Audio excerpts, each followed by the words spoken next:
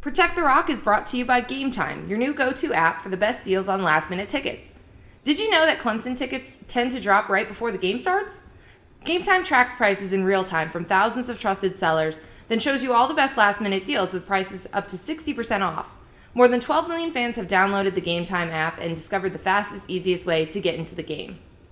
The app is super easy to use, and we've already heard from listeners of this very podcast that they're using it, it's saving them money. So head to the Apple Store or Play Store to download Game Time and score awesome deals on last-minute tickets. And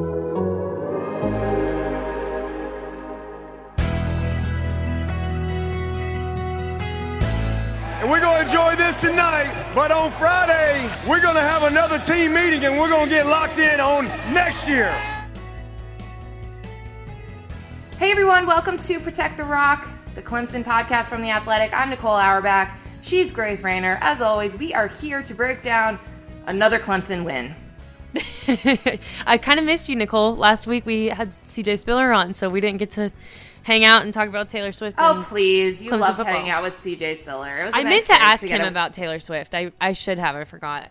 Well, you got a break from me. It's fine. We talk all the time, so I understand. You know, I'm coming down with a cold, so maybe, like, over the airwaves I could have given you something. You know, like, just I did miss careful. You. But hey, you had a big day yesterday.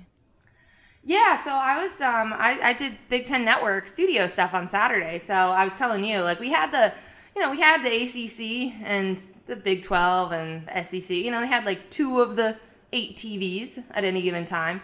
But yeah, it was pretty cool. I was it was interesting. It's like, you know, reacting live to stuff, which is different than like studio stuff and random TV hits I've done in the past. So it was fun. That's awesome. I'm proud of you.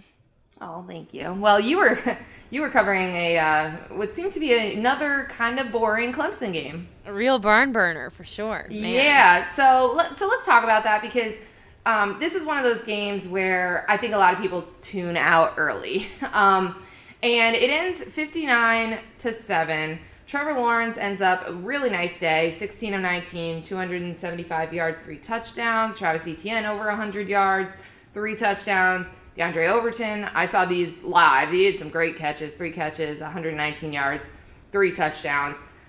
Basically, everyone got 3 touchdowns if we want to look at these stat lines. So tell me, let's start with that offense and Trevor, because we always have to check in on Trevor, and people, for some reason, still think there's something wrong. I think he looks pretty good these days.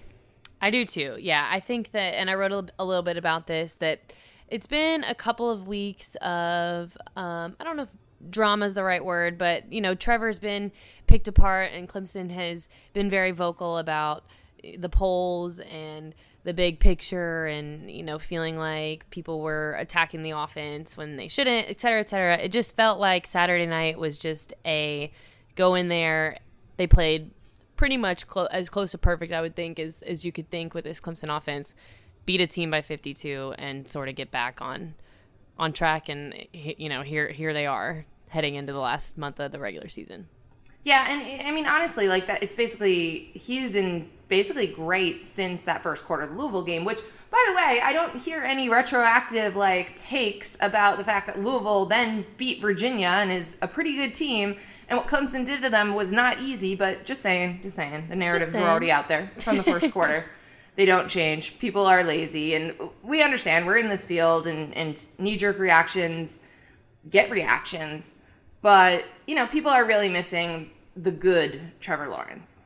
Yeah, I mean, Trevor looked just exactly like what we thought Trevor would look like on Saturday night against Boston College. Just, I mean, 16 to 19, 275 yards, 3 touchdowns. He uses his legs again. He's got 8 carries for 42 yards. He just went out there, did his thing, had a really easy day. I think 2 quarters and a fourth before, you know, Clemson pulls its starters, but just a really efficient day for him too. I think he had thrown, I can't remember if it was 8 or 9 passes, but it took 8 or 9 before he threw an incompletion, which just speaks to how efficient he was. And no interceptions, which, you know, is worth pointing out just considering what he's getting picked apart for these days.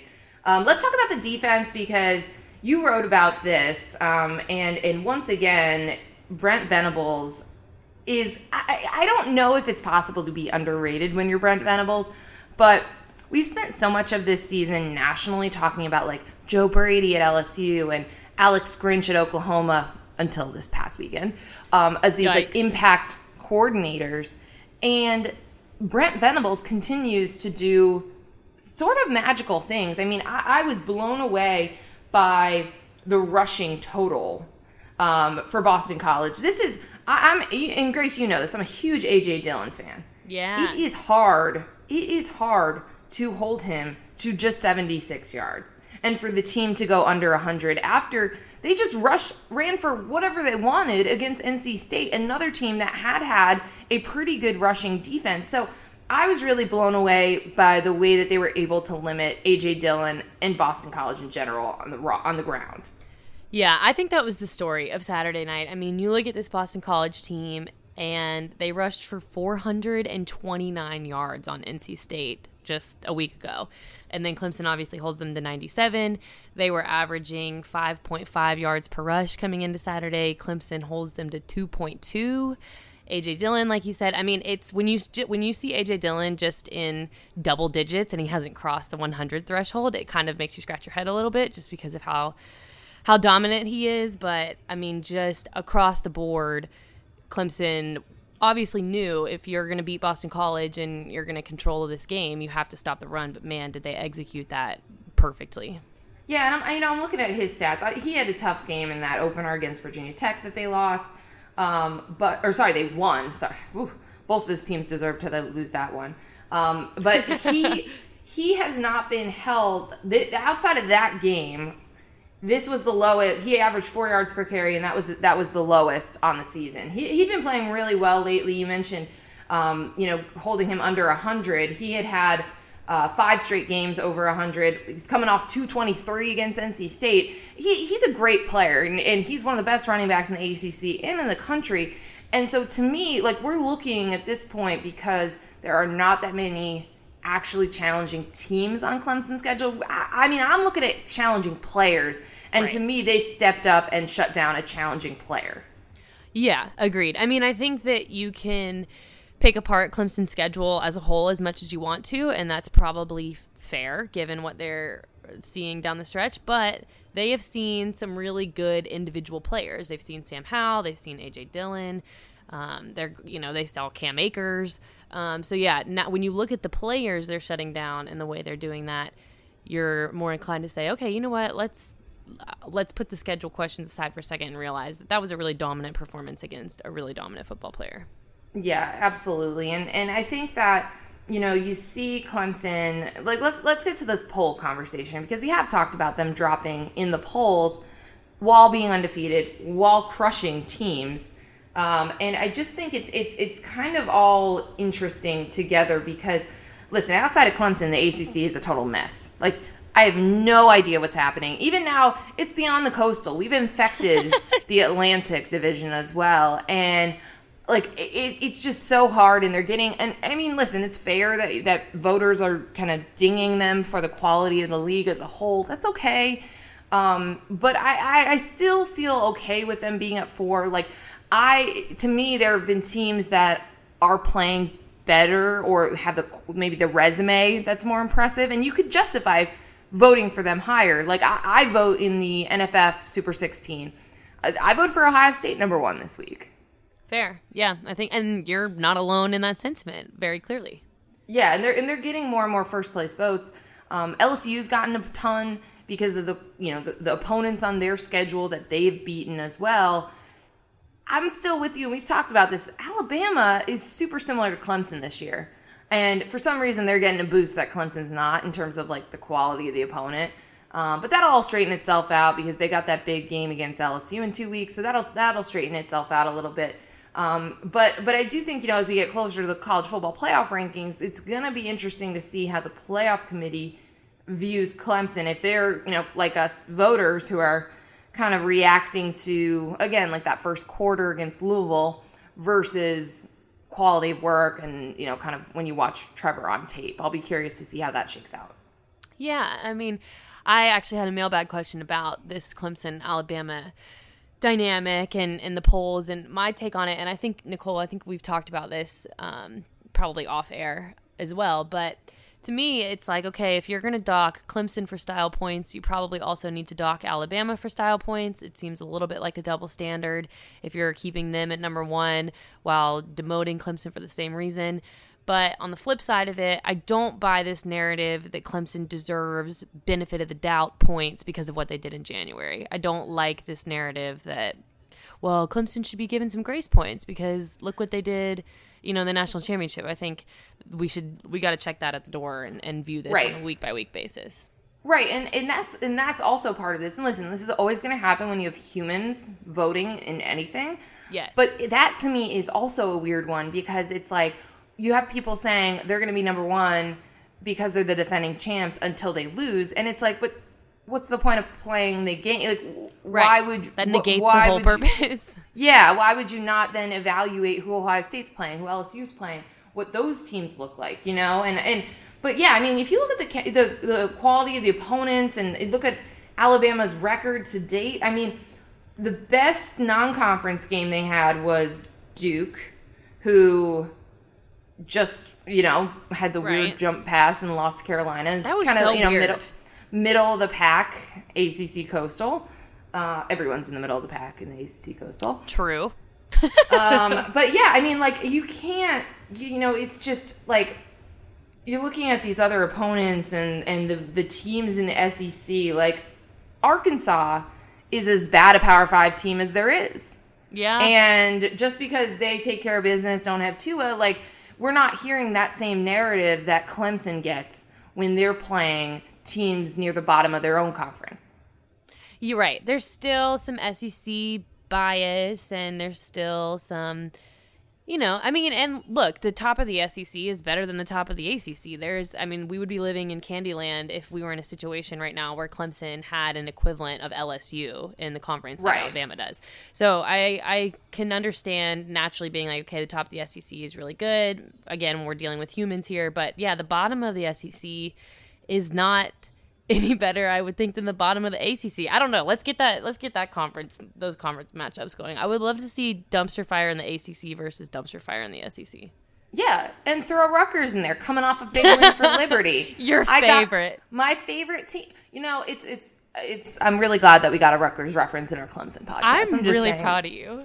It just naturally came up. But yeah, I mean, listen, if you put the bottom of these teams in all of these power conferences against each other, it would be a mess. And, it is a double standard. And I do think the SEC and their fan bases have done an incredible job of marketing and framing everything so that when someone loses to someone else in the SEC, it's a measure of, like, the strength of South Carolina, not Georgia necessarily. Right. Whereas in every other league, it's, oh, man, maybe that team's not that good and that's a bad loss, right? So, we're going to see how that shakes out with Oklahoma now coming off of their first loss.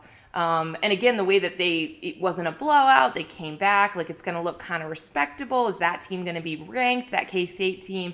All of that's going to be interesting to see how they frame it. But before we talk a little bit more nationally and kind of what's left, I do want to get your thoughts about this. So when I was at BTN on Saturday, I was talking with Joshua Perry, who is a former Ohio State Buckeye. And he was on the 2014 National Championship team and the 2015 team that next year, which to me was very similar to the way that we had expectations for Clemson. Like, we thought that team wasn't going to lose a game. Cardale Jones, JT Barrett, embarrassment of riches, right? Like, so many talented players. Ezekiel Elliott, you had just stars all over the place, tons of NFL talent on that team. And he was saying that was a team, too, where they weren't beating people the way that everyone thought they were going to beat people. And they eventually, like, lost the number one ranking despite being undefeated. And I'm curious what you think about that comparison, because you remember the hype and the tension around that team, and particularly the quarterback position. It was similar to Clemson this year.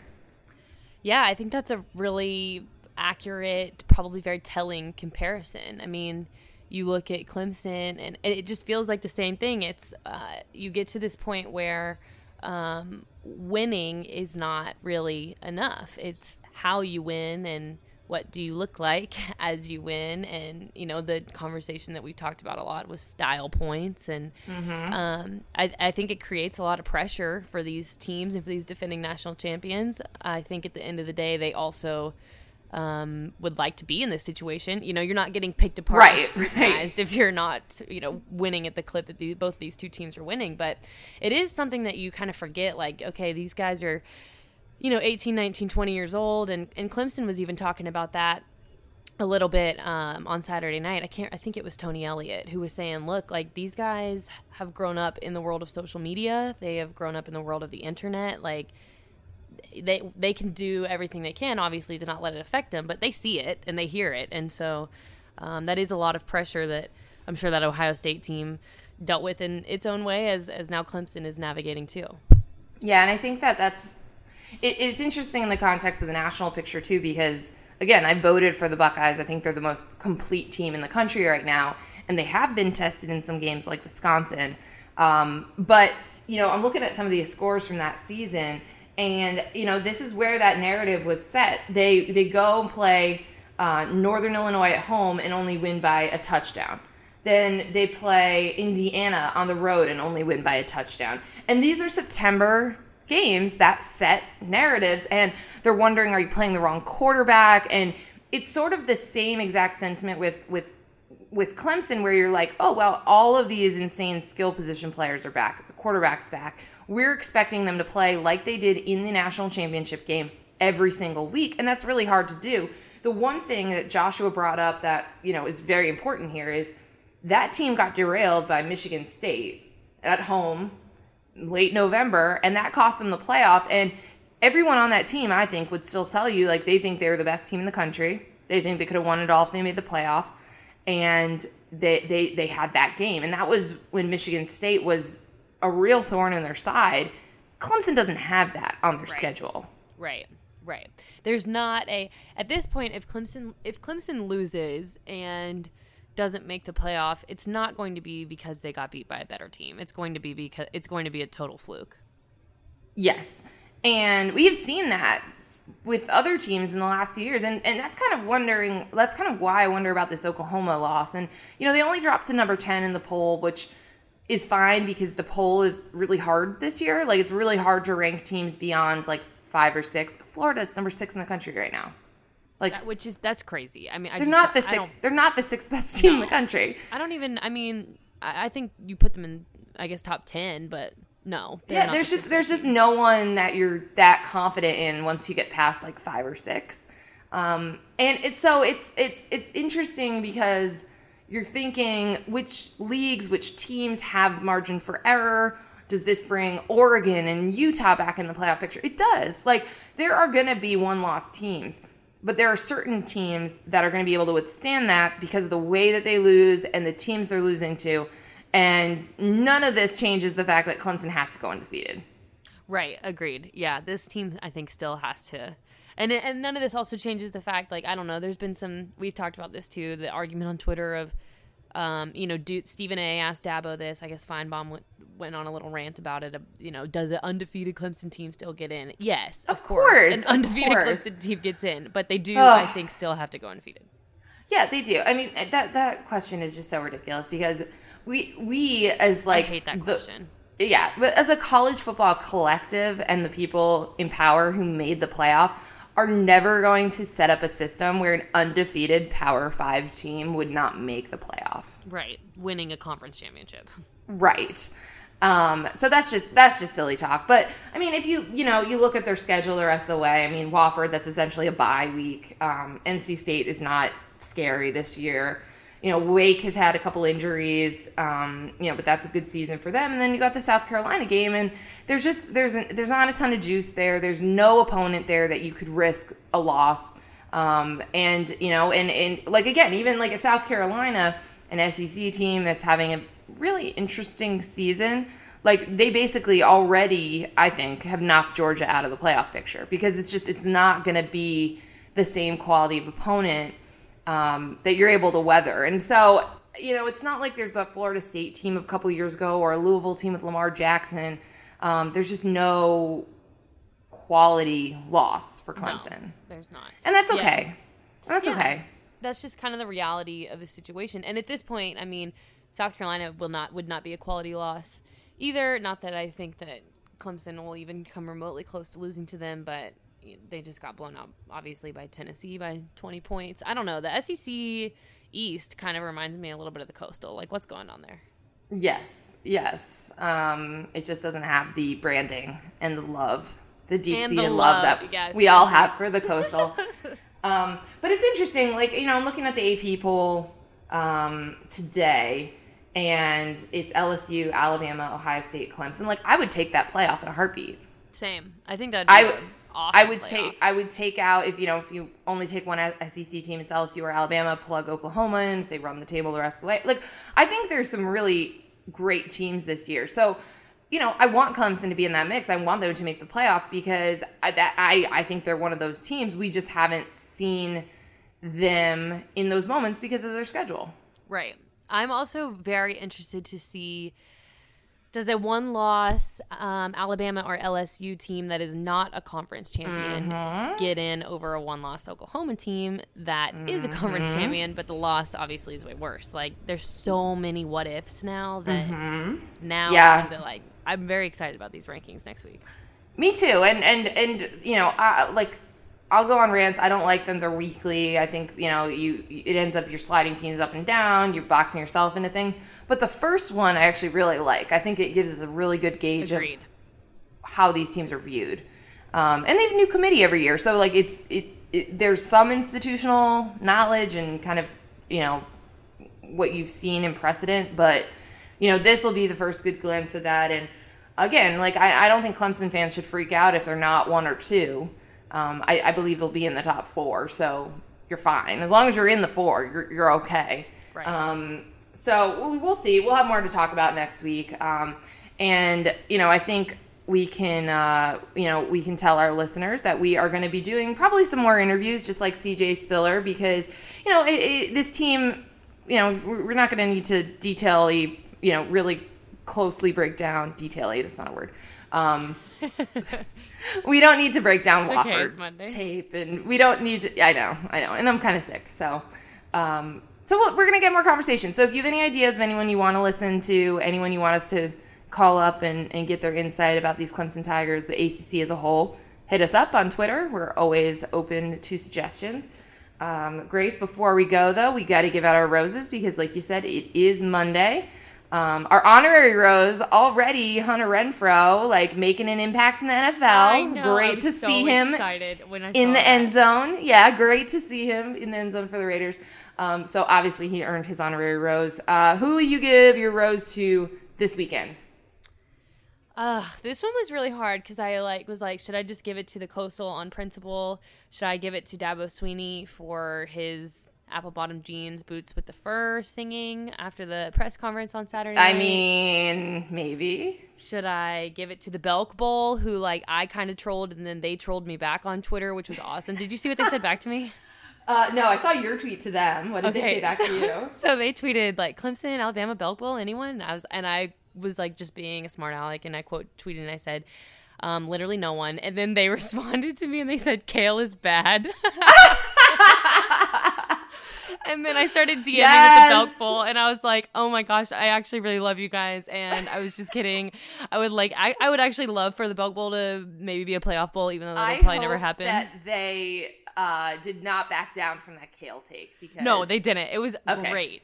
Yeah, so me and the Belk Bowl are like siblings now, and I was.